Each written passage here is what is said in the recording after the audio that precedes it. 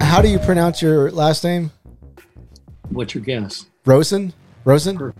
Okay. Perfect. All right. Like Rosen and at the end. Awesome. I get called rosin, which is a bag that's by the baseball mound. Right. I get called Rosenberg. Rosenberg. They add some extra syllables on there, huh? I just added on there. Yeah. Well, we appreciate you you joining the podcast. Is there anything that's off topic that you don't want us to ask you about personally?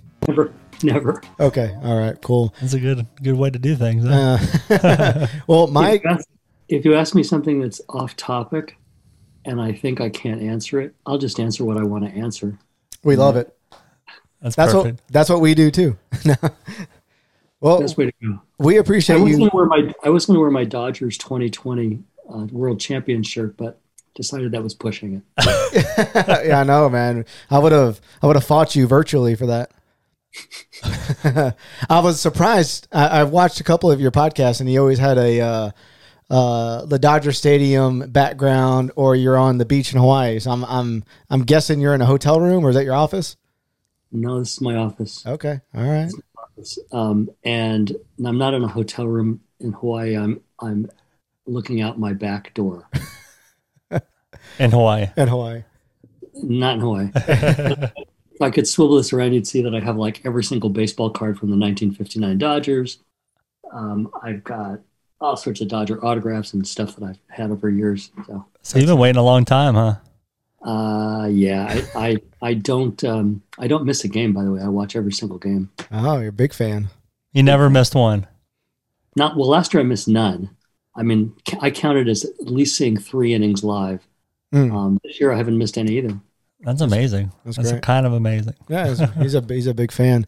We appreciate you joining, Mike. How did you find his videos? So oddly enough, I was taking we're taking classes late in life, and I was taking a human systems engineering class, and the teacher referenced one of your videos, and I watched it, ended up sending it to John. And I was like, we got to talk to this guy. We always talk about how electronics and things are affecting our lives, and there was a TED Talk that you were talking, and just beautifully spoken, and we wanted to see if we can get you on. So that's how we came about. It's we so I have children, and I see like I always say, like, I'm in a constant battle because I want to let my kids use the technology because I want them to be familiar with it, and I don't want them to feel like we're shutting them out when their friends are all on the devices. But I also want them to grow up how we grew up, going outside, getting sunlight, playing, being kids. But it's like a delicate balance. So when you were talking about how it is affecting our memory, our mood, and our anxiety, I was obsessed. I went down the wormhole on a lot of your videos. So I'm curious what the numbers are. The last video I watched, you said that people in the high school range and in college check their phones about 75 times a day, and they stay on there about 250 minutes a day. Way more than that now. What is it at now? I forget the exact numbers, but it's something like about 100 times a day and about 6 hours plus. Oh my God, that's insane. So what is that doing to our brains and our society long term? I mean, what is that ultimately going to do? Well, there's a lot of concerns. One is that we have a short attention span. And the technology just makes us have a short attention span. I mean, there's always something different. And when you watch a YouTube video, on the side, there's all the videos that you should watch next. And our attention span has dramatically decreased over the last decade or so. All of us, not just kids. I mean, for kids, I get a lot of concern about the fact that they are not, like you said, they're not going outside. They spend like a half hour a day exercising, doing things that they should do that would make them, better being outside. But they also get hooked on whatever it is they're using. And so my grandkids who are 10 and 9 get hooked on iPads and gaming on iPads. And given the choice, 24/7, they would just have their iPads out 24/7 and they would be gaming. So whether their parents will set rules or not, or guidelines, we do when they're here. So the guidelines are you can play, we'll negotiate the time. Usually we end up with 15 to 30 minutes or something like that. But we negotiate, let them feel like they want a little bit. And then when the alarm set goes off, they have 2 minutes to close down whatever, because I know you can't just close down in the middle of a game. You want to get to a place where you can restart some of the games.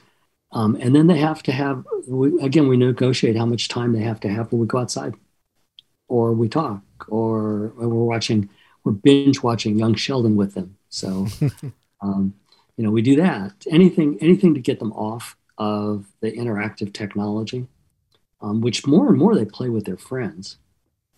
And one of the crazy statistics is that 31.1% of teenagers will have an episode of an anxiety attack during their teen years. Wow. That's almost a third. Wow.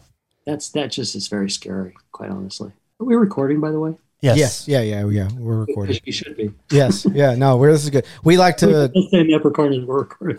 Yeah. We don't like to say, all right, now we're beginning. We like to just flow into it. From a psychological standpoint. But I was going to say, before we get too far, could you kind of briefly introduce yourself and what your background is, just so the viewers and listeners can get a little bit of that? Sure. My name is Larry Rosen. Sometimes I go by Dr. Rosen, sometimes I don't. Sometimes I go by Dad, Grandpa, whatever. I am a retired research psychologist. I taught and did research for 45 years, and I still do research. I just don't teach anymore. All of my work since the 80s has been on the psychological impact of technology, or what we call the psychology of technology. And we started 1983, I think, even before there were laptops, or even people thought about laptops, let alone phones. And we looked at what was called computer phobia back then, which is kind of funny to say. But then that morphed into technophobia. We talked a lot about how adults couldn't figure out how to program their VCRs, so it just flashed 12 o'clock, 12 o'clock, 12 o'clock all the time, way back then. And we've just kind of gone over the years to looking at more and more issues that surround technology. I love to just keep studying different things. And so when my kids started playing video games, I studied video games. When I started doing online dating, I studied online dating. So it kind of goes along with my own personal beliefs that whatever is interesting to my kids must be interesting to everybody. I am, what else to say? I'm 72 and a devout research scientist. I look at the world through scientific lenses. I don't have any other choice. My undergraduate degree was in math. My graduate degree was in research psychology. I have no choice but to be a scientist. So I even look at things like diseases or symptoms and things like that, and look it up but when I look it up, I don't just look up what somebody says on some website. I go to Google Scholar and I start looking at the research. And I love reading research, because most people, when they quote research in magazines and newspapers and stuff, they don't misquote them, they overquote them. They often will tell you a result that, yeah, that's fine, but notice that there's only 9 people that they studied, or notice that they did this supposed long-term study and it was only 2 months.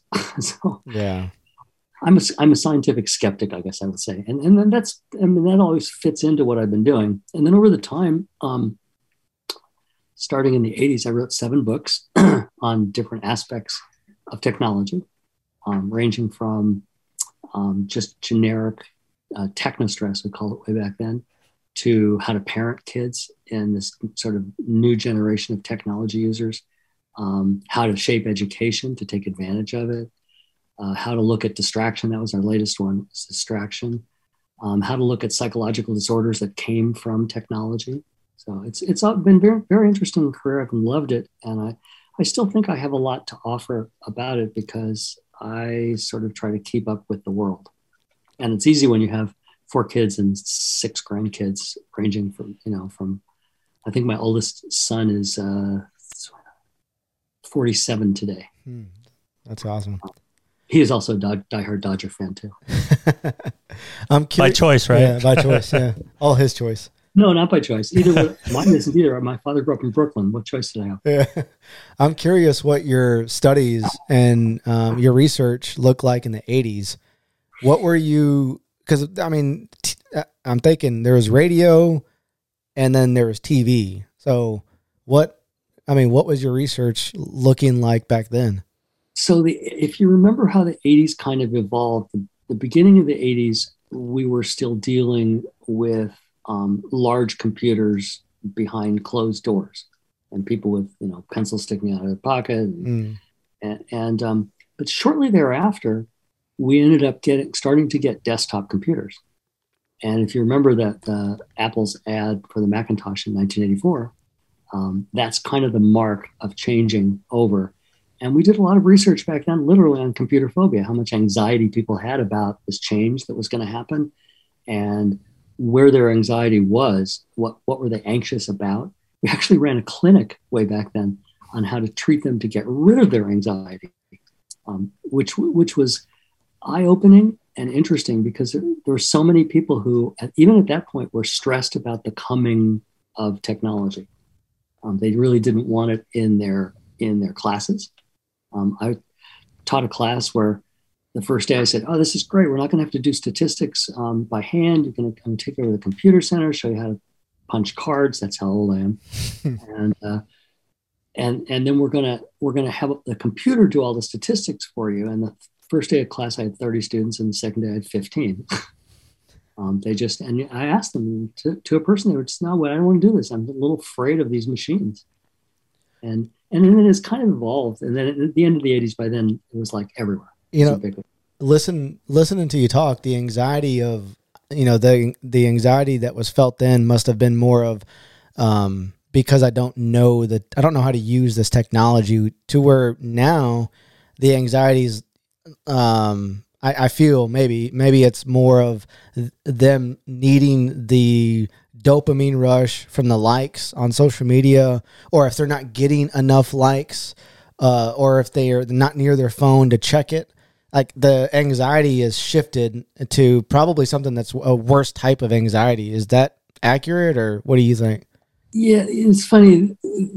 Way back when we started studying it, the anxiety was more about sort of societal issues. What's society going to look like? We had movies taking over, computers taking over the world, and people were genuinely afraid of what was going to come in the future. Now, and I look at now, maybe stretching back to 10, 12 years ago, when the iPhones kind of rushed in and took over the world, and then everybody had phones and everybody had technology on them. And the anxiety comes from a lot of different places. One place that's really obvious is social media. People behind a screen, people can say really nasty things, and they do. And they think just because they're behind a screen, this nice screen that's in front of me, that nobody knows who they are. They can sort of feel anonymous, but they're not really anonymous. I mean, anybody can look them up and find out all about them if they want. And so people constantly are feeling upset and scared and worried about these people on social media. But then there's also this thing called fear of missing out, that if you're not there on social media, then you're going to miss out on stuff.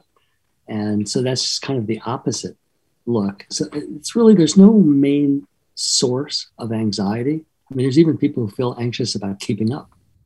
Do I get the next phone? Do I keep up with the technology? Do I keep trying every app that comes out? And that makes them anxious, because then they figure, well, I gotta be doing this, I gotta be doing that, I gotta be doing this. I mean, and then all the sorts of communication issues make people anxious. I love when people text somebody and then they look at the little dots at the bottom and sit there and wait and wait and wait and wait, and then they disappear. I go, wait a minute, what was the person going to say? I want to hear it, even if it's bad. I want to hear it. And so it's kind of a mishmash of everything you can think of. Obviously, video gaming, has changed dramatically. My grandsons, like I said, who are 10 and 9, play almost always online with other people, or interesting enough, watch other people online playing online, which I find an interesting phenomenon. I used to think, when I started, I used to think, that's really weird. Why would you want to sit and watch somebody else playing a game? But then I realized that what they're doing is developing good strategies. They're figuring out things that this other person is showing them, and they're using that to help them learn how to get deeper into the game. So anxiety is tricky, but I think it hits us all really hard. And I think technology usually underlies what's going on. It's amazing how you can learn things at a faster rate, watching, in that class I was talking about where we went over mirror neurons and not actually having to do something, but watching, and you're developing skills by just watching. That you would have never thought that was a thing to watch people play video games, because it's like, I don't know, to me, it's like watching golf. It's not that interesting to me. But, you mentioned... Well, yeah, paint dry, exactly. Some of the games I watch my buddy play or watch my buddy watch, I'm watching him watch something, like card games, and I'm like, how do you watch this for hours? But you mentioned FOMO, or fear of missing out. Was that a thing in psychology before, and this is like the new term for an already developed thing? No, people. I mean, yes, there were people who studied people who were concerned that they were missing out on things, but it really didn't hit until social media took off. And social media created, even the beginning social media sites created this thing of, if you weren't there, you weren't, period. Or if you were sharing something online with somebody and you didn't take a picture, it didn't exist. And so all of that really changed the kind of zeitgeist of the world in terms of technology. And what it did is it made everybody feel like they had to be there 24/7. And interesting story, my youngest daughter and I went on a car trip, mostly because she just had surgery and I wouldn't let her drive. So I took the car and drove. But one of the things that we did is we hiked up to some place called Inspiration Point. I don't even remember, somewhere in the upper west part of the country. And here we are, and she's on crutches, and she's going all the way up, and I'm going all the way up. We get to the top, and of course, Inspiration Point obviously is going to be inspiring, right? It's going to be beautiful. It's going to be interesting. Turned out there was a cell tower up there, and every single person except us were on their phones. They felt like they missed out on something that, took them 20 minutes to climb up there, and they missed out on 20 minutes worth of the world. That's insane. It's a little frightening. That's scary. But it's also... I find it that if you can figure out what's going wrong, or you can figure out what is wrong, then it's easier to figure out what you can do about it. And I think a lot of it with kids is simply parenting. Quite honestly, when I was a kid, I got stuck in front of the TV on Saturday mornings because my parents wanted to sleep in. When my kids were kids, they got stuck in front of the TV every day in the morning because I wanted to sleep in. Now, you just stick them in front of an iPad and it's different. If you think about it, watching TV is a very passive activity. Playing a game is a very active activity. And in general, you're building up this kind of this internal feeling that if you're not on and you're not there all the time, that someone's missing you, or you're missing out on something, or something's going on that you should have known about. And now that there's just an explosion of social media sites, it's even worse. The average teenager has an active presence on 6 social media sites. And by active presence, I mean they at least check it once a week. Oh, wow. Yeah. And in fact, when we look at, I did a study with some millennials and teenagers both. And what I did is every week, I had them send in a screenshot of their 7-day screen time on their iPhone. And then we literally hand looked at those and what they were doing and how many, if you have iPhone, that screen time shows you the app that you used and how many minutes you used it in the last week and what notifications you got and where they came from. What was the first app you looked at when you opened your phone, things like that. It gives you lots of information. turns out that the majority of their time, both millennials and teens, is spent connecting. And number 1, 2, 3, and 4 usually are iMessage. And then depending upon what the flavor is of the day, like TikTok, Instagram, Facebook, they're all like numbers 1, 2, 3, and 4. And when you add it all up, that's really what they're doing, is communicating. But they're not communicating face to face. I mean, even on Zoom, I can see your face is not, it's not like it's perfect, but it's better than if you're playing a game and you don't see anybody's faces out there. You're still communicating, but you're missing out on all the cues. I mean, if I were talking to somebody on Zoom, I would miss out on the cues that they were showing me unless I had them huge on my screen. I could really get into their face, and peer at that. Yeah. But there's so many cues in communication that we don't get online, we don't get virtually, that it really messes up communication. And I don't know if you're a Key and Peele fan, but there was a great episode of miscommunication with text messages between them. And if you get a chance to check it out on YouTube, it's just, they're hysterical anyway, but it just showed you how one little miscommunication can end up with somebody coming at you with a bat with nails in it. That's the ending result of all this. So it is about communication. And with communication, you got so many ways to communicate. Of course, you're worried about missing out. I don't like the idea of fear of missing out. It just happened to be a great acronym that people made up. It's really anxiety about missing out. But AOMA doesn't sound very good. FOMO sounds better. Yeah, it does. And I think we always had something like that. Like if you were in a baseball league and you missed the game, it's like, man, I wish I was there. But it's like, everybody knows there's so many events now, but back in the day it was, baseball or going to the mall. And if you didn't go, you cry about it or whatever. But, taking this class that I took and learning more about psychology, I'm really glad that I did, because there's a lot of principles I can apply to parenting. And I know that you touched on a few, but what are some things that you could, with what in the science and everything you've went over, what have you applied to your own parenting that you think others should know? So there's a lot, but it all boils down to good parenting is about setting limits and boundaries, period. End of discussion. Now, diving deeper into that, it's about setting up boundaries on behavior. But it has to be a two-way street.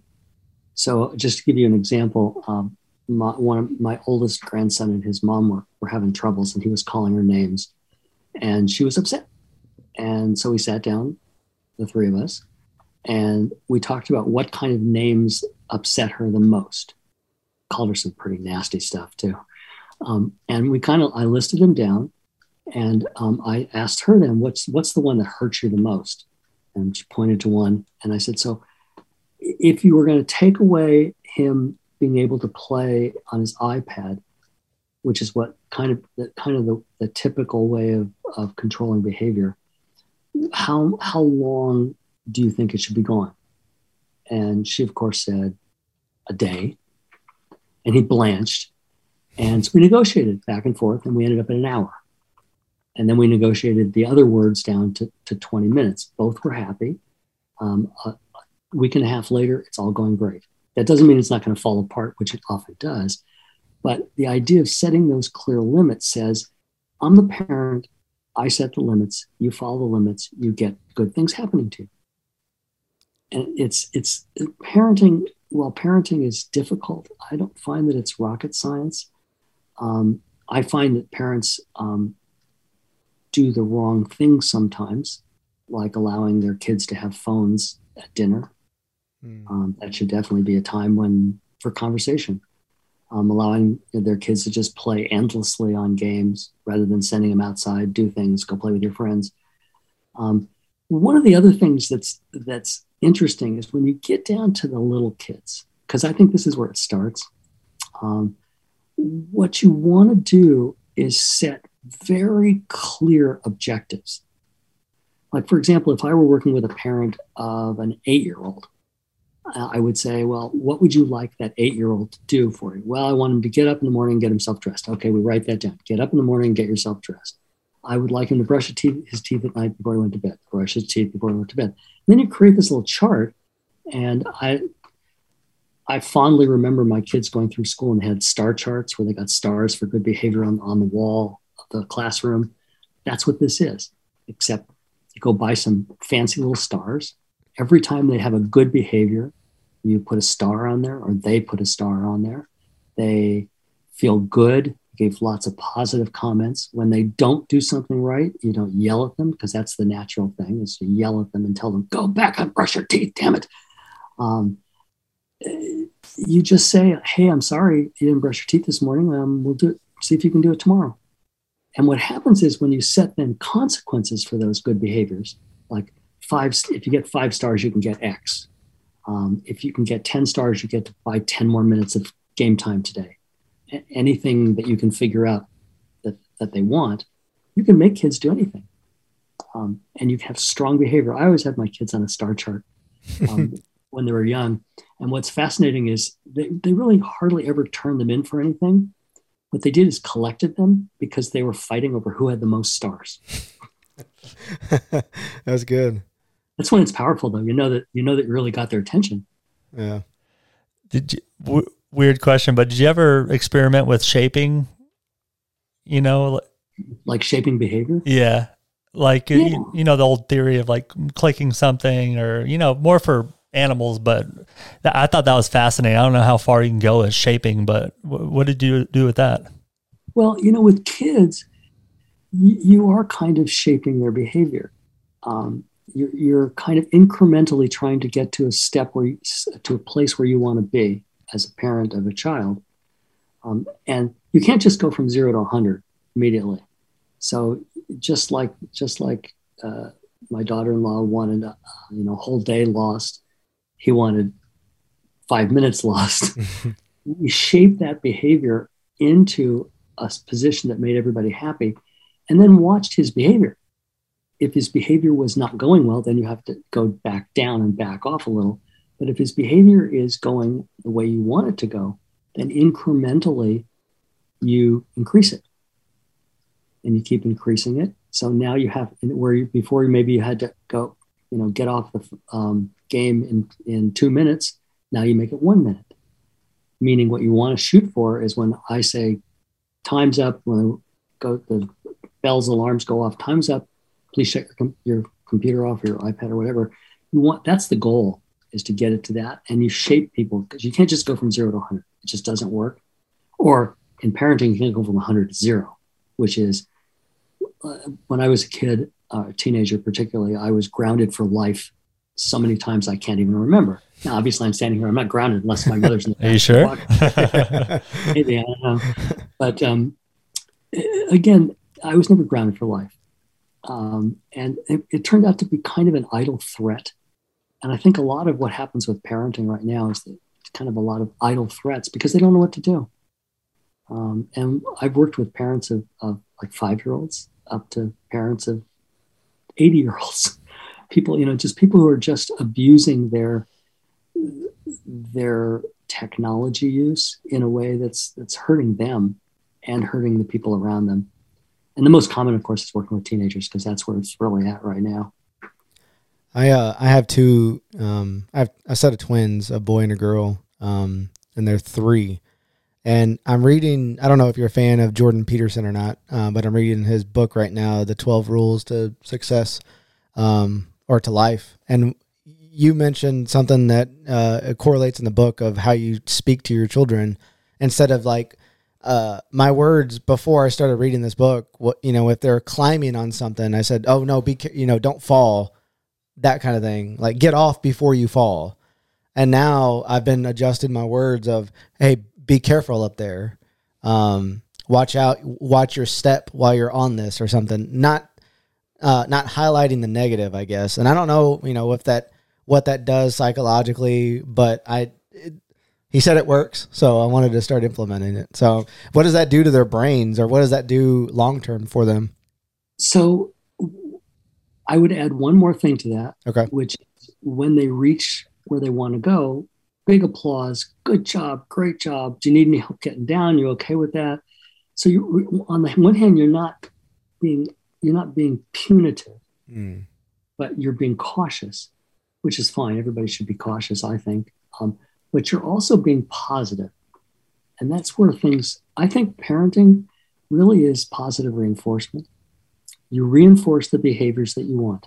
The other ones will either disappear because you don't reinforce them, or you have to punish them sometimes by taking away the iPad for 20 minutes. But I think the key component that parents don't do often enough is reinforcement. And reinforcement doesn't have to be like, I mean, a lot of parents say, well, if you do good on this test, I'll take you to Disneyland. No, that doesn't work. Big reinforcements don't work. The best reinforcements cost nothing. Their time with the parent, their nice words, their hugs, all of those for kids and adults, quite honestly, are the best reinforcements. And so it doesn't cost you anything to do this. You just have to remember that anytime your kids do something great or positive, something you like, you say, great job, or give them a hug or whatever. Like my grandkids get off the iPad now immediately, and I go and hug them both and say, God, you guys are great. I remember days when we used to have to fight over this. We don't have to fight anymore, guys. Hey, let's go out and throw the football around. That's awesome.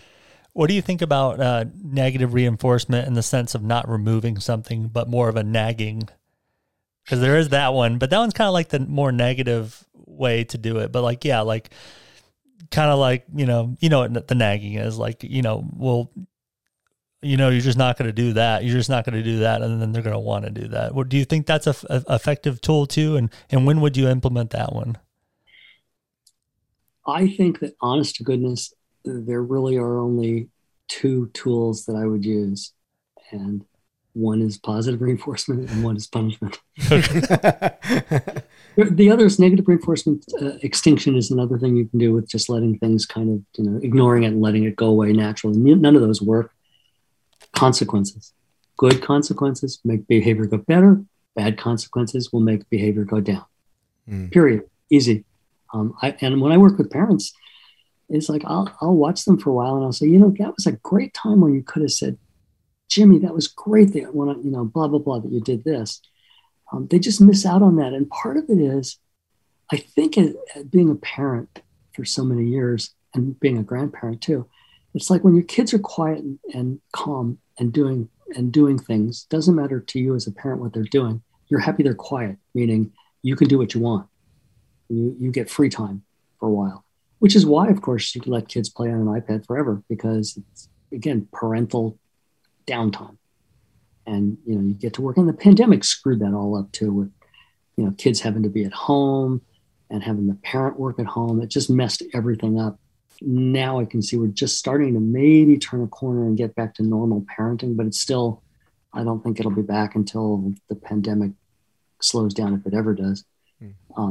But I really do, honest to goodness, think that if you just shower them with positive reinforcement when they do something positive, and you mildly punish them when they do something that you don't want them to do, you'll have great kids in a month. In a month. All right. I have kids first though. Yeah, right. John has kids. I don't have kids yet, but I'm liking the tools and I'm learning to in the future implement. You touched on COVID. I'm actually interested. Have you done any research on the long-term effects of COVID and like moving schools totally, digital and like work, people are starting to work from home. Have you looked at any of that long-term effects of how that's going to impact the world? I haven't looked personally at the long-term effects, but there is a decent amount of work starting to come out. And I say starting to because in my field, you write up a journal article and you submit it, and then a year and a half or 2 years later, you might see it in print. Some of them put them online first, and so maybe in 6 months you'll see it online. But then the pandemic is in a totally different state anyway. So one of the things that I did do during the pandemic is to try to see if we could get kids to spend less time on their devices. Granted that they had to spend a certain amount of time for school, less time in general on their devices. And we were mostly working them with high school seniors, and then millennials, and like kind of 25-year-olds, basically in that range. And what we did is we did 2 studies. The first one, I gave them a whole long list of things that they could do. I think there were 21 things they could do to help them wean themselves off, particularly off their phone. Like, for example, since social media is so big, one of them was take each of your social media icons, put it in a folder, move all those folders to another page, sprinkle them around, hide them. And then when you open your phone, I mean, I had people actually describe to me when they opened their phone what they saw. Almost everything was communication. And they had TikTok on there, Instagram, Facebook, Messenger, all of these things on the front page. And so how can you not go, oh, I'll tap that one. Ooh, I'll tap that one. But if you move them out, potentially you have to go search for them. And then maybe during that search for them, go, oh, what do I really need to do this for? We had a bunch of things help their attention, increase their attention and focus. We let them pick any two they wanted, and they did them for 3 weeks. And during the 3 weeks, we had them send in we had a program that monitored how many times they unlocked their phone and how many minutes they spent on their phone. And if you could look at this, here's the baseline. Here's how they're doing without my intervention. Now I put in the strategies. For 3 weeks, the baseline goes down a little, meaning they're checking in less often and they're spending less time. And at the end of the 3 weeks, it goes back up way above where it was before, meaning they're trying to catch up on it. So I thought, well, that's fine. We gave them too many choices. And so we just did 2 choices. You have to use these both. There is no choice here. And we did it for 6 weeks. Found exactly the same thing. During the 6 weeks, they reduced their behavior on their phone a bit. But after the 6 weeks, it either reverted to their norm, or even got higher. So really, it's funny. I always think about this stuff, and I'm just as bad as anybody else, by the way. I don't even look when Screen Time tells me what my screen time was, because it's baseball season and I'm always on the phone watching the game. But that doesn't count. I can track those out, I think. But these devices are incredibly attractive. And in being attractive, 2 things can happen. One, you can get addicted to it, which you talked about dopamine before. That's really addiction, is you keep having to do something more and more to get more and more dopamine to feel better. But you have to keep doing more and get more, because dopamine kind of has a level effect. And if you don't get enough dopamine, then you don't feel like it was worth it. So you need to play longer if it's a game, or you need to talk more online, or whatever it is. But then the other part is obsession. And I'm much more interested in obsession, because obsession is an anxiety-based disorder. I mean, we all know what OCD is, right? Obsessive compulsive disorder. Well, obsession, both parts of those are anxiety-based. You become obsessed because there's anxiety chemicals in your body. And it's really interesting what you can find biochemically. And since you took this class, I'll tell you a little study that was done. I didn't do it, somebody else, I forget who. But they went into a home that had a mother, a father, and a teenage child. That was it. So they found, I think, 50 or 60 groups. And at specific times, they had to take a swab, put it in their mouth, put it in a test tube, cover it up, date and time, stick it in the refrigerator. And they did that. And the important ones were the beginning of their day and what happened. So before they started this study, they had them fill out a couple of diaries of how much time they were spending on each website per day, what they were doing with their technology, did they spend email, whatever. And then what was interesting is they took a swab when they woke up immediately, and they measured the level of cortisol. Cortisol is one of the main chemicals in the anxiety network. And then 30 minutes later, they measured cortisol again. So what they were interested in doing was first seeing, did the cortisol jump? And of course it did. It did. But for moms, there was nothing that correlated with that jump. For dads, it turned out the dads who used more email had a bigger rise in cortisol. Well, if you're a dad and you're in business, you probably get up in the morning and you first have to deal with all of the emails you got from your boss and everybody in your work and everything this is your morning. So you jump on.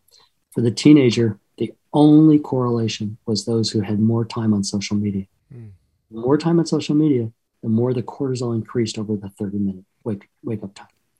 That's powerful. Yeah.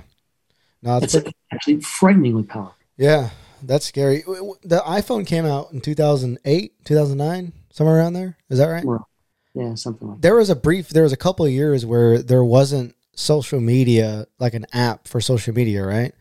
Mm-hmm. So during that time, did we have high anxiety rates whenever, because I remember when I got the BlackBerry and I had to go to like www.com, MySpace, to log into MySpace on my phone. Mm-hmm. But I think it changed completely whenever we got the apps that we can download, and it's just more easily accessible. Did it change from what? It's not the phone's fault. Like, I think the driver's social media, right? It's the main driver, sure. All right. And I think what you just said was perfect, because when the iPhone came out, it came out slowly. Like most technologies, it kind of gets into society slowly, but then it just, boom, took off. And in fact, the BlackBerry was never the same. I had a BlackBerry too. It's like, who needs this BlackBerry? I have to type things? Yeah, garbage. I can tap things on the screen. Yeah. Then what happened is, as the iPhone kind of took off, the world got murkier. And what really turned it around completely was MySpace. I don't know if you remember MySpace at the beginning, but MySpace was at its prime was adding 250,000 people a day. And everybody was on MySpace. Yeah. I mean, wasn't it fighting to be in the top 8? Hey, why didn't you be in your top 8? So then they went to the top 16. Yeah. Wait a minute, why did I get 15? Tell me, why am I number 15 on your friends list? But it also was multimedia, and that's what attracted a lot of young people. It was all the music you could play on there, the backgrounds you could do. When Facebook came out, Facebook looked like a stripped down version of MySpace. Yeah. And everybody loved it because they didn't have to spend all this time waiting for music and all this stuff. They just got on, and the whole emphasis was on the wall, what was on the wall. Mm. And so you reacted to that. And now we're kind of back to the multimedia part. Yep. We're back to a lot of videos. We're back to a lot of more less English writing and more video, audio experiences, I guess is the right word. And who knows where that's going. And I don't do a lot of social media myself, but I like to lurk and watch. And it is interesting how quickly things take off if they have something unique to add. Like Instagram is one of my favorite examples. Instagram took off because it was visual. It was essentially pictures. And that's why it took off, because there wasn't a lot of pictures on Facebook, and there wasn't really anything else. I mean, MySpace was gone, Friendster was gone, all those early ones were gone. And then as you started adding more sophisticated social media, you got into stories, you got into videos, you got into live streaming, which is now incredibly popular, live streaming. And everybody's got a camera and everybody's watching everything and taking video of it. But that's because you can, and particularly through social media, it's the best way to do it. So social media started this all, and it is evolving it all too. There's really nothing else going on but social media, quite honestly. Yeah. I mean, yes, there are people who don't do social media at all. But if you look at the lump of people in the years like from 12 to 25 or 30 range, even longer, you see that primarily they're spending all their time on social media, and primarily that's their focus. I forgot about the friend list on MySpace. Oh yeah, that was a big. That was like you had a conversation with your friend. Like, that's a point of contention. Yeah. Hey, what's going on? Why am I 2? Why is Jimmy 1? I thought that was kind of cool, and I thought it was really cool how we learned coding really early on to make our pages and to put a YouTube video up and then do a questionnaire. Yeah. I thought it was more personal, but I wanted to circle back at that study you were talking about, the swabs at certain times of the day. Mm-hmm. With social media, we get on at certain times. So are you saying that if we don't get on at that certain time, or it's nearing that certain time, the cortisol starts to come upon? And or is it like whenever we're not getting dopamine and we have such a habit of being on social media that cortisol gets introduced? Or I think in this part, the dopamine doesn't really come into play. Okay. Unless you're getting a lot of pleasure out of your communications, and then it does play into it, obviously, because you need more and more. And online dating is my favorite example of that. It's like you go online and you do it for a while, and then you find it's really fun and enjoyable. So you do more and get more dopamine, but then you have to do it more and more and more and more and more, and it gets crazy. But let's see if I can frame this right. Cortisol is a critical chemical. When you wake up in the morning and you look outside and you see the sun and the blue skies, your body starts releasing cortisol, and little amounts, because that wakes you up. Cortisol is required. It wakes you up. As the day goes on, if you're not anxious at all, the cortisol stays at a level that keeps you awake and focusing and stuff. When you look at devices, every single device now is LED based, and they all emit light in the whole spectrum. But particularly if you look at the light in the blue spectrum, and everybody thinks when you look at your phone that it's white, the background's white. It's not. It's a bluish white. If you look at blue light, what it does is it starts to shut down other systems and increase the cortisol. So when do we mostly look at our phones right in our face, or our iPads right in our face? Well, at night when we're going to bed, right? Everybody takes their phone to bed. Everybody's flipping through, looking at stuff, with their multitasking. So what the cortisol does, first of all, back up, the way you fall asleep is through melatonin. And the pineal gland starts leaking melatonin as you get to the end of your day, slowly leaks it, slowly gets in until it builds up to enough melatonin that you get tired and go to sleep. Cortisol shuts that off and increases the blue light makes cortisol, and cortisol shuts that off. So what's happening is you're now messing with your sleep biochemically. And what's interesting to me about that is it doesn't necessarily mean you have trouble falling asleep. It means you have trouble getting good sleep. You wake up a lot.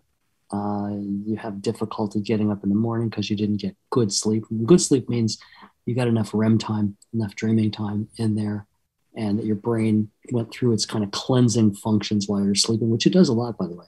The brain goes through all sorts of stuff at night while you're sleeping. It actually acts a little bit like a bidet, because during the day when you're thinking and doing things, your brain uses some neurons, but then there's junk. There's atoms that it throws out there and other junk and pieces. And if you let that stuff stay there, it turns into plaque, which is just a bunch of those squeezed together. And when you look at people who have Alzheimer's and you look at their brains, they have a lot of plaque in it. So what the brain does naturally is it literally takes spinal fluid while you're sleeping. It takes spinal fluid, gets it up into your brain and kind of washes it out like a bidet and flushes it down into your system. If you don't get a good night's sleep, that doesn't happen. It doesn't get rid of all of them, and then they start turning into plaque, and then you have trouble thinking and remembering and doing.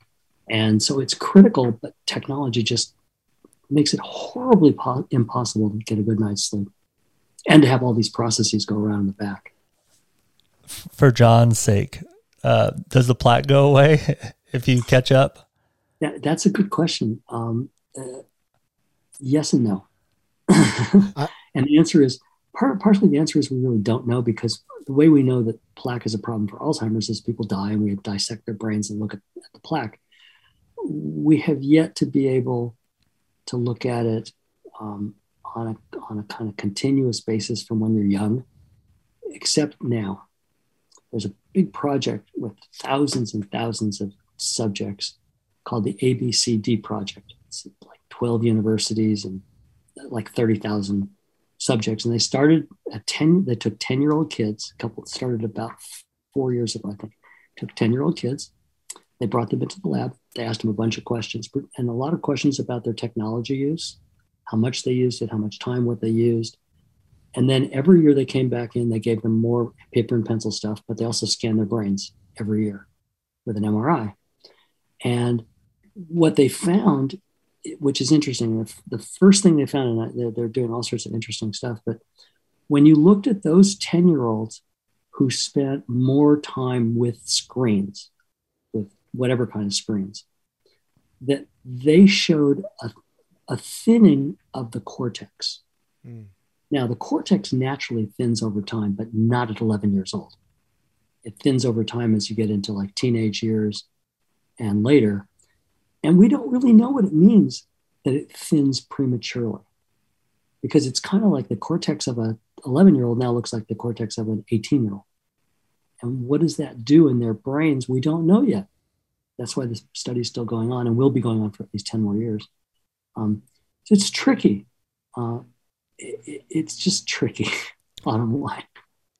In a speech you were doing, I recall you giving some tips and advice for ways to, I guess, reset your brain, if I'm not mistaken. So walking outside for 5 minutes, I think you said, kind of doing some meditation, some deep breathing. I'm curious if you've looked at like sauna use and cold plunges for anything like resetting your brain. No, I've never seen that. No. Interesting. It's an interesting thing. It is true that hot water, for example, does reset your brain too. Mm. So taking a shower, for example, with hot water. I mean, we always say we get our best creative ideas in the shower. Well, we really do, because it resets your brain and lets it kind of, doesn't really reset it. It's like pushing a red button on the side of your head, but it just kind of resets everything the way it was before you got crazy and started doing all sorts of stuff. And there's lots of ways, and it doesn't take much time to reset your brain, but it has to be done often enough that it gives your brain a chance. I don't know how much you know about that study you were telling us about, but are they trying to take away the use at times to see if that thinning starts to thicken? No, they're just, what they're doing, which I think is smart, is they're just monitoring. It's basically an observational study over time. Okay. They may at some point start doing other things with it, but they haven't yet. And the reason is because they collect a lot of data, paper and pencil data. If you've ever had an MRI, that's not an easy thing to do. And scanning MRIs on kids, I mean, don't move. Okay, I won't move. It's very time consuming.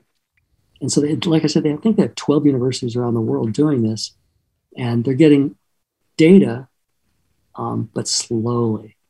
And my suspicion is that they make the data available, by the way, to anybody who wants it. And my suspicion is that people will start looking at that and see if they can detect any reasons why those kids who did what they were doing more of that caused it to thin, and what they were doing less of.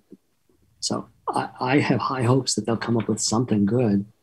But all of this is leading to the idea that you can now use very good analytical tools that aren't paper and pencil. Mm. And we use this device called a FNIR, a functional near-infrared spectroscopy. We wrap around someone's forehead, and it measures the blood flow in 16 areas in your forehead. And right behind your forehead is what's called the prefrontal cortex. And it's your decision maker, your attention focus, multitask focus, everything.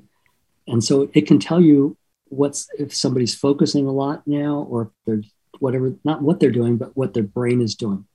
And it measures blood flow because blood brings oxygen and glucose to the neurons, which they need to live and to spark and to do things. But we also use very simple gadgets, little things you can put on somebody's finger that measures their galvanic skin response. Galvanic skin response is just sweat on your finger. Mm. But it's correlated highly with arousal. So the higher the galvanic skin response, the more aroused you are. And I'll give you an example of it.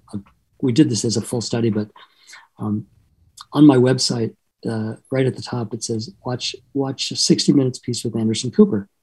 So we brought Anderson Cooper into the lab, and my colleague Nancy Cheever did this study, which then she published later on. And we told him, we're going to sit you down at this screen, and you're going to see a video, and we're going to test you on it when you're done.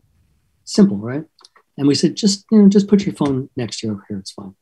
And then we clipped on both heart rate and galvanic skin response. The heart rate is irrelevant. It never shows anything, but the galvanic skin response is interesting. So after a minute or two, Dr. Cheever would go, wait. Sorry, but your phone is interrupting these little things that are on your fingers. So we're just going to put it behind you on a table back here. It'll be fine. And then she texted him 4 times.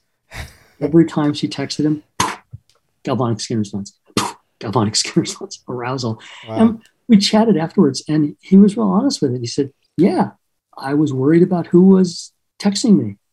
I was worried about whether it was important and I was missing out on something. Yes, I was anxious. And then it's really funny, when he interviewed me, at some point, he was sitting in a chair and he put his phone down by his foot, and he stopped and said, you know what? I didn't hear what you just said because I was thinking about my phone down on my foot and wondering what I was missing out on. No way. That's crazy.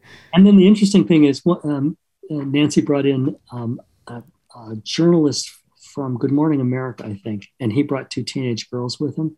And the teenage girls, whereas the journalists spiked like this, the teenage girls spiked like this. Oh. Just obviously anxious. That's arousal, is anxiety. It could be positive. I mean, arousal can be positive or negative, but mostly that's anxiety. And you just see how anxious people get if they can't touch their phone. If they can't touch that phone right then, they get very anxious. And you see people going around patting their pocket. You ever see that? Oh, yeah. Just to make sure the phone's there. Mm-hmm. I do that sometimes. Pull out their phone. You see people pull out their phone and look at it thinking that they just got a text or something because it vibrated, but it didn't vibrate.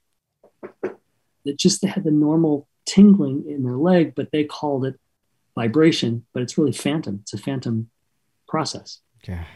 Phantom vibration syndrome. But you see that often. So you see people actually, if you watch where people carry their phones, when phones first started, as an exercise in futility, I would have my students go out and watch where people had their phones. Just kind of observe for 15 minutes, stand someplace and watch people go by. First of all, at the beginning, people weren't necessarily on their phones all the time, but they could see that their phone, for women, it was mostly in their purse. And for guys, it was mostly in their pocket. Sometimes put away in a backpack. As time went on, first of all, more people were on their phone until everybody was on their phone when they were watching. What was interesting is where they put their phone. Women started putting it in the bra, top of their bra, so they could feel that vibration right there. Guys, people would hold their phone. And if you look around, most people now hold their phone no matter what they're doing. Their phone is in their hand all the time. That's nuts. Why is it? Because they want to feel that vibration and immediately be able to grab it. And it takes too long to go into their pocket and pick it up. And it's like they just want that immediacy. And that's the lethality of all the technology, because it's not designed to do this to us, but it is doing it to us. And it's not the technology, it's us. We're doing it to ourselves. And somehow we have to wean ourselves off of this. And when you asked about the ways to reset your brain, one of the things that I really like to do is to help people increase their focus time, which is kind of a way of resetting your brain. And I teach them something called a tech break. So if, for example, it's a teenager and they're studying biology, and they're supposed to read this page and answer some questions, what I will have them do is set their alarm for 1 minute, look at anything on their screens. I have multiple screens here. So anything on their screens, on their phones, on their iPad. After 1 minute, get rid of everything that they don't need. So shut it down if it's on a computer. Don't minimize it because it's still sitting down there at the bottom yelling at you when their new message comes up. Flick off all the apps on your phone. Set your phone for 15 minutes, the alarm for 15 minutes. Turn it to silent. Turn it upside down and put it right in front of you. Now, why put it close? I mean, people always say, why can't you just put it in the other room? Won't it be fine? No, out of sight where the phone is not out of mind. They're thinking about it all the time when it's not there. I mean, we've got studies to show that. But it's in front of you to remind your brain that in 15 minutes or less, you will be able to look at whatever you want. Alarm goes off in 15 minutes. You set it for 1 minute. Look at whatever you want for 1 minute. It turns out it's enough time to return a bunch of text messages, to check a couple social media sites. Then again, 15 minutes, 1 minute, 15 minutes, 1 minute. When the 15-minute bell rings and you go, wait, I got to finish this page. I want to finish this.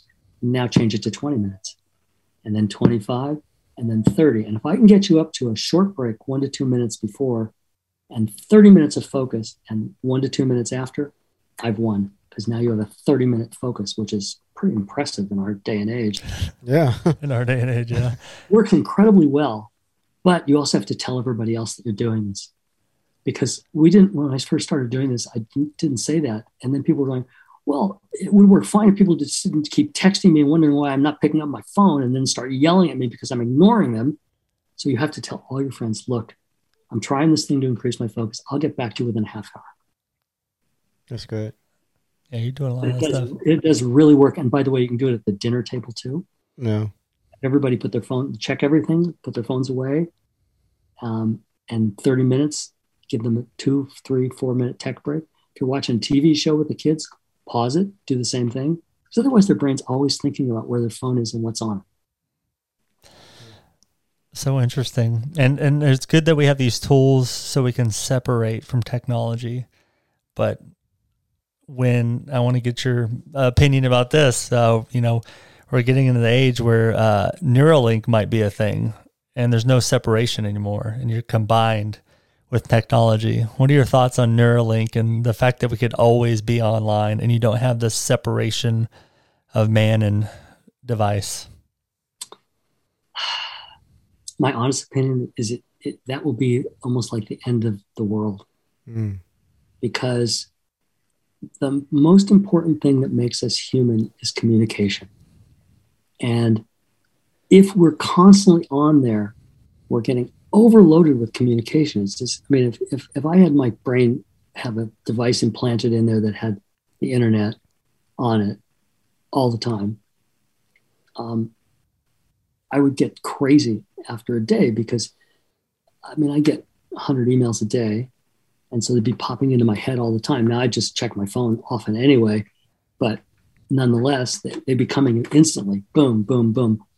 And that has to be disruptive, first of all, but also just anxiety provoking beyond belief. What is that? What is that? And then you flick something in your brain and it reads the message to you. And then you just want more. And then you got this problem of how do you disconnect from it?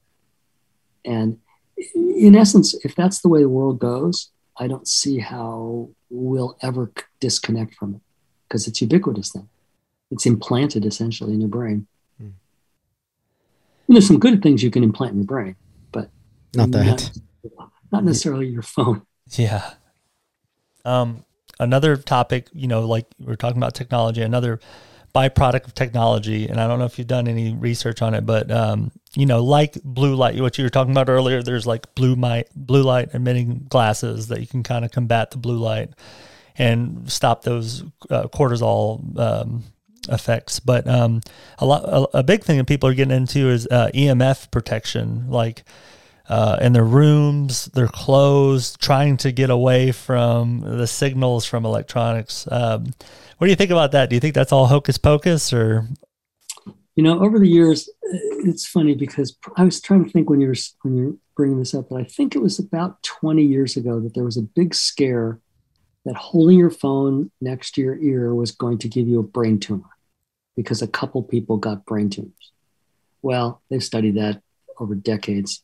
Not true. You don't need to put tinfoil all over yourself. You don't need to get a Faraday box to put all your technology in so it doesn't leak out and get at you. Yes, we are all part of a big experiment, but it has nothing to do with having your phone there. If you think about it, if there's somebody in this next room and they text me and then they're talking on the phone to other people and they're texting other people, all that just flies through the air. How does it get from point 1 to point 2? It flies through the air essentially.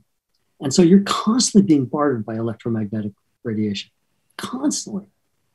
If you can imagine this, if you're sitting in a classroom or in a meeting or anything, and everybody's got their phone going all at the same time, basically, if you could put on glasses that just showed you where all the transmissions were, it would be black because it would just cover everything. So right in the middle, and I've said this many times over the years, we're in the middle of a weird global experiment. We have no idea what it's going to do. We're pretty sure that it's not going to cause brain tumors. Pretty sure, but we're never 100% sure. But we don't know if, for example, it's going to change the biochemistry of our brain over time.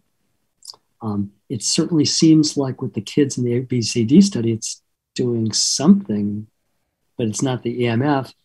It's the overuse, but then you can kind of infer that it might be the electromagnetic radiation. Bottom line, we're not going to know for another 50 years. I mean, because really people have been carrying their phone around for about 12 years, really. I mean, full-time, 24/7, 365. And that's not long enough to do a study, a good study looking at environmental effects. And besides which, there's so many other effects that could cause this stuff. I mean, chemicals in the food you eat and chemicals in the grass that you mow. And there's all this stuff out there. How do you disentangle? What's due to the electromagnetic frequencies and what's due to other stuff? You can't. It's very difficult. Same thing. I've Parkinson's disease, and I have some weird Parkinson's symptoms that are cognitive, that are in my brain, like forgetting things, not remembering walking downstairs, not remembering what I'm there for.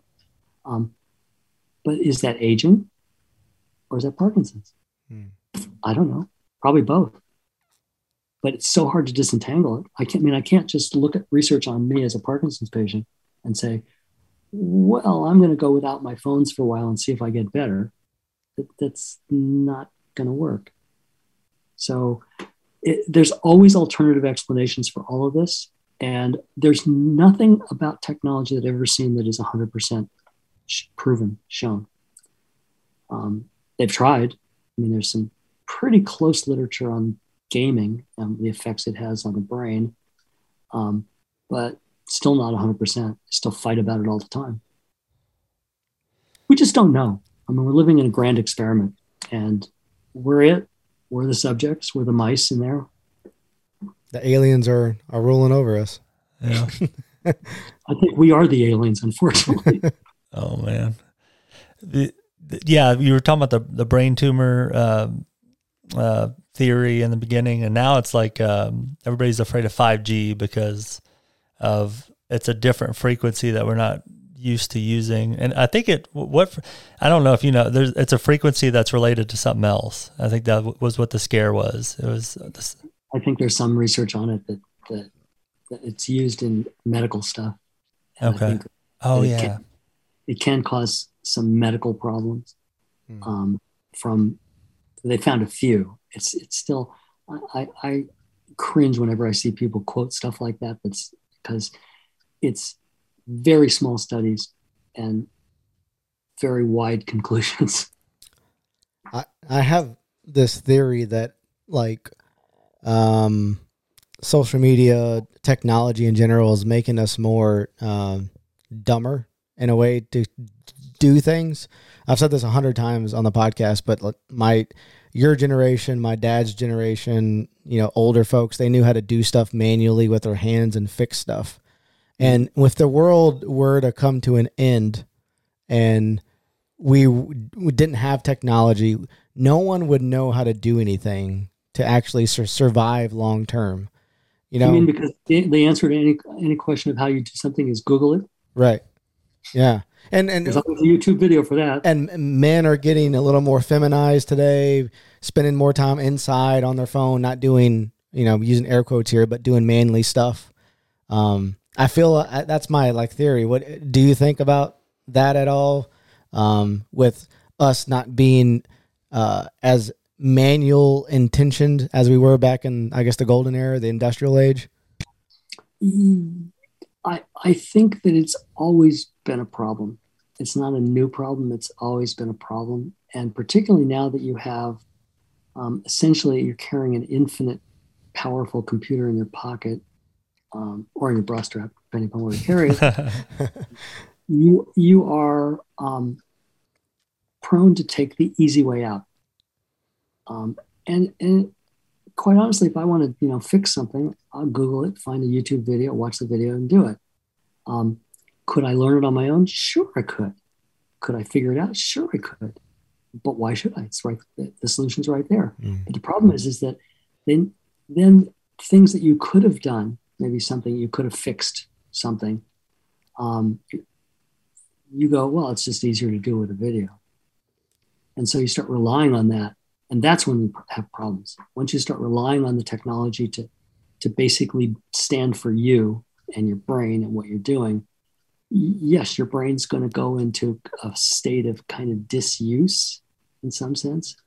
And there's not a lot of data on this, but I think over time, we know that over time your attention span has decreased enormously.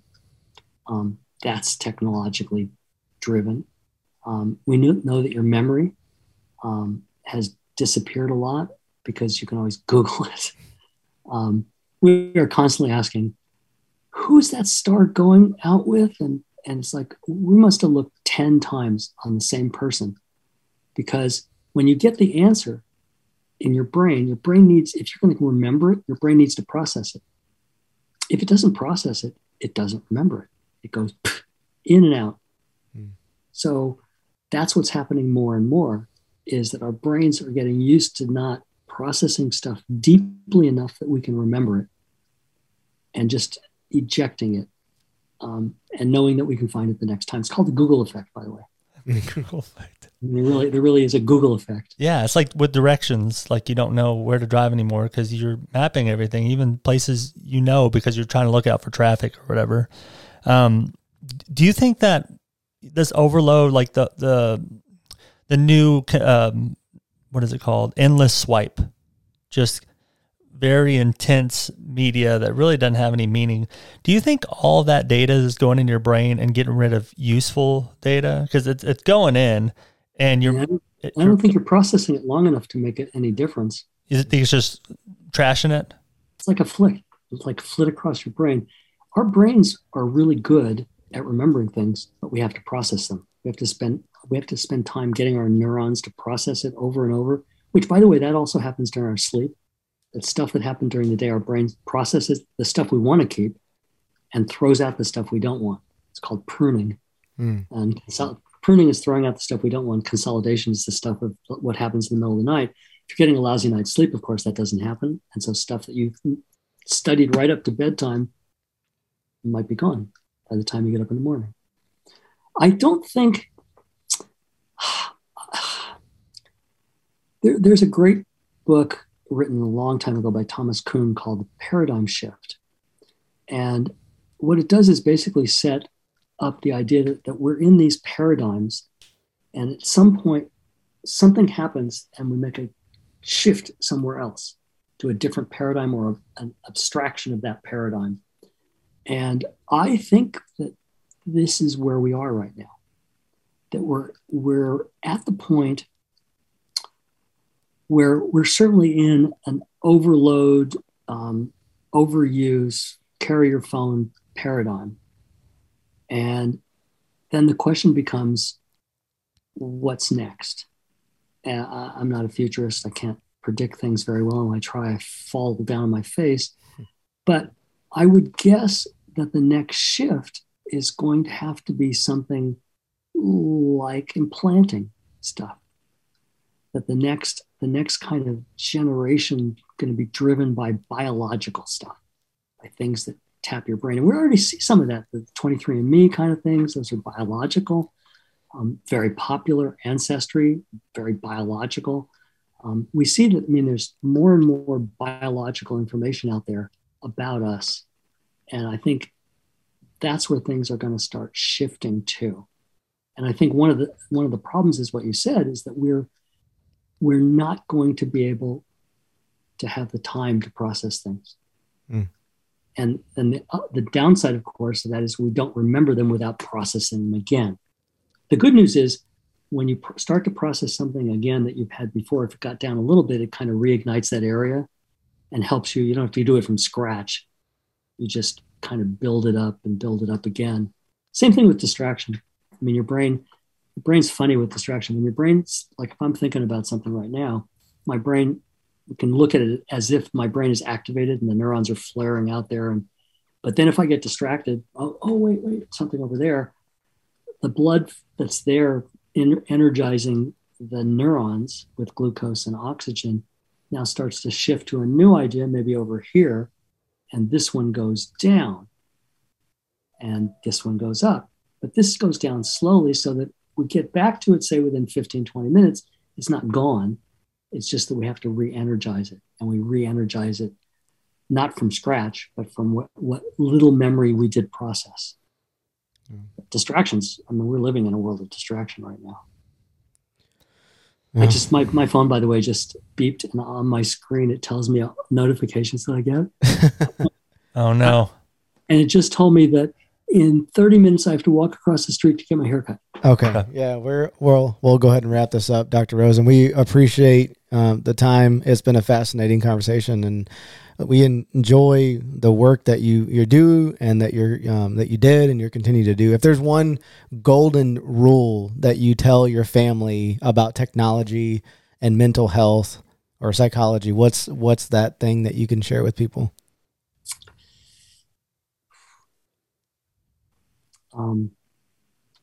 Make sure that you're controlling the technology and the technology is not controlling you. I think too often we let the technology control us, and we make the mistake of checking in too often. And then we leave notifications on for everything. I always tell people, turn off all your notifications. What do you care if somebody just posted something on TikTok? What do you care? You're going to look at TikTok in 20 minutes anyway, next time you open your phone. So yes, let you control the technology. Don't let the technology control you. And I think if we start working on that, we've got a chance. Agreed. Well, it's been a pleasure, Dr. Rosen. You have a good day, and we'll let you know when this bad boy comes out. Nice to chat with you guys. Nice. You have a good day. Enjoy your haircut. Yep. Talk to you later. Bye.